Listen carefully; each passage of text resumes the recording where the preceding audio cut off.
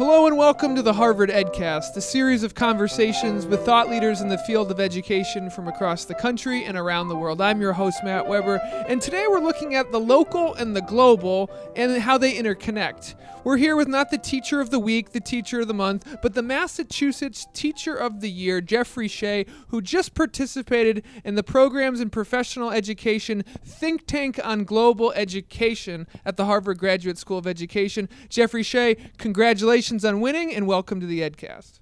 Thanks so much, Matt. So, Jeff, tell us a little bit about the experience of how you came into contact with the think tank on global education and why Fernando Reimers, who was putting this think tank together, reached out to you as a teacher.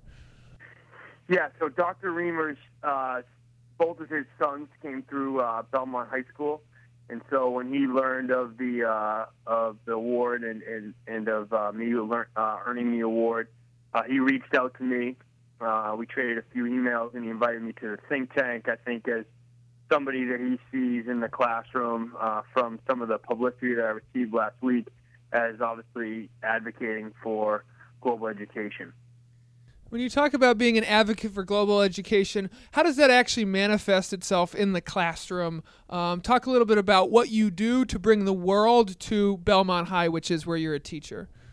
Yeah, so I think first and foremost, I've done it through the elective that I created. It's called Global Leadership. So I've had 4 years where I've taught that course, and that's probably been the sort of greatest, way in which I've tried to bring many of the themes of global education or many of the goals and some of the global competencies that Fernando talks about to students. I would say in addition to that, I've worked on sort of a variety of programs or other sort of civic engagement with the community through that course in part, but also developing some other programs. So we've been working on a global certificate program at Belmont High School. This past year, I supported students that ran the Global Awareness Week and brought speakers to the school and ran a hunger banquet. We screened a film in the community. So things like that that have sort of branched off from the course itself have been sort of the main focus. You mentioned the global competencies that Fernando talks about. Can you explain a little bit about what students' reactions are to those competencies? And in many ways, high school is a time for students to maybe get their first dose of the sort of global nature of education. I'm curious your reaction as a teacher. Yeah, I think they're excited about it. I think, frankly, we aren't currently doing as much as we ought to be doing in sort of the regular curriculum. And I say that as a teacher that teaches American Studies, that I've thought a lot about global competencies and how to weave them into that course. And I've done my best, but also it's been challenging. So I think when the students that are sort of delving into these issues and thinking about global awareness and global perspectives and gaining some new attitudes and sort of skills in my junior and senior year elective, I think that they're excited by it, and I think there's almost a sense of, wow, I wish there were more of this. I wish I'd received more of this. But I think there's also an excitement for when they move on, right, to college, and they're able to explore a lot more of the themes, skills, and competencies that we start to address with the course. Yeah, it's nice to sort of plant the seeds early on and let the fruits and the flowers grow. Now, I'm curious, you attended the Global Education think tank at the Harvard Graduate School of Education. Tell me about what some of the other practitioners and teachers were discussing in terms of global education. What were some of their challenges? What were some of the things they were hopeful? What works? What doesn't? And, give us a quick overview of what you learned by being there. Yeah, it's interesting. I mean, I think on the one hand, right, a lot of teachers are talking about some of the same challenges, how to first of all, make global education available to all students. So there's a great deal of conversation around equity and, whether or not global education is, simply we have the luxury maybe in some wealthier districts or schools to be able to take this approach versus this idea of, well, every student, regardless of where they live, ought to get this global education. So that was kind of one of the themes of the conversations yesterday that I enjoyed, was interested in.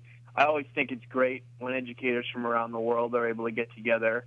So I was impressed by the sort of the international nature of the audience. Thought that brought some rich discussion. And so again, I think some teachers that are in IB international schools are obviously going to sort of have a lot of different issues that they're facing than maybe some public schools in New England or in the U.S. But the conversations were still great. Tell us a little bit about your dissertation. Fernando was telling me that you, unbeknownst to even knowing Fernando, you used some of his research in what you were writing. Tell us about your dissertation.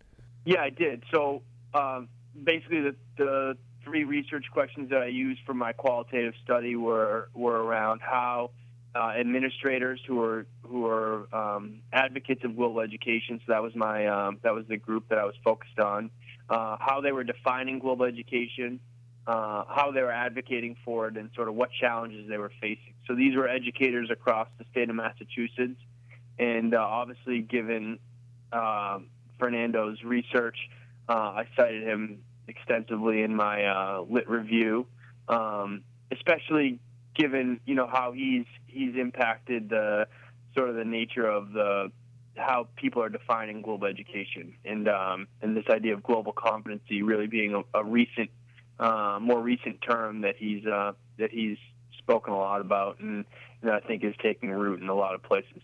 Yeah, when you mention a lot of places, it seems like it is catching on, and Fernando's notion of global competencies is spreading not just throughout the country, but throughout the world. What is your hope for global education? Where do you see areas for expansion, both at Belmont High, but also, universally? Yeah, I guess I think it's really important that we sort of understand what global education is. I think there's still a lot of misnomers about what it is.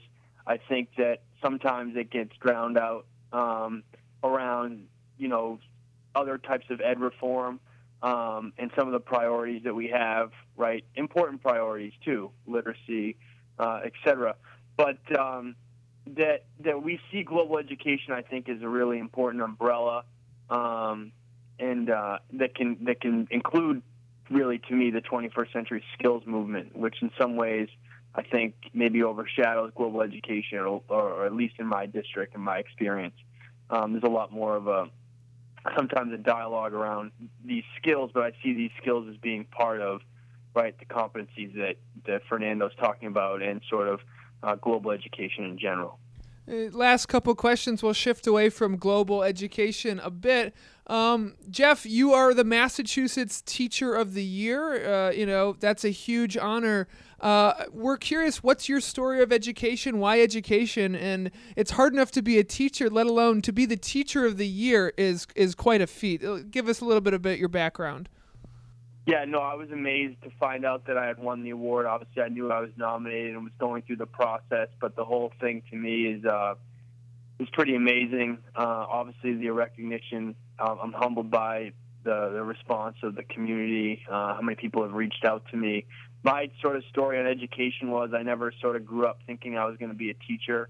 I was trying to find my way after college, like a lot of people, young people. And decided to give teaching a thought. I'm obviously incredibly fortunate that I did. Partly, I think, due to the fact that my mom was an educator.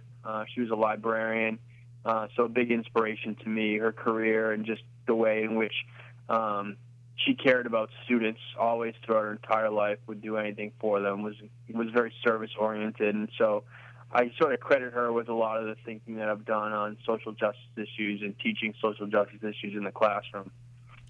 Last question, Jeff, and if you're the Massachusetts Teacher of the Year, man, not only do your students love you, but you must love your students. And I'm curious, 20 seconds, this is going to live forever on the Harvard website. What is it that you'd want to say to your students in this 10-minute podcast this is your soapbox to share with your students? Well, I would say thanks. I would say thanks for having a great attitude every day. I think that's one characteristic that I really appreciate. They're curious. They have a great attitude, and I would say I hope many of them become teachers one day. What an honor that would be. Jeffrey Shea, Massachusetts Teacher of the Year. Thank you for being on the show. Thanks a lot, Matt. This has been the Harvard EdCast, a production of the Harvard Graduate School of Education. I'm your host, Matt Weber. Thank you kindly for listening.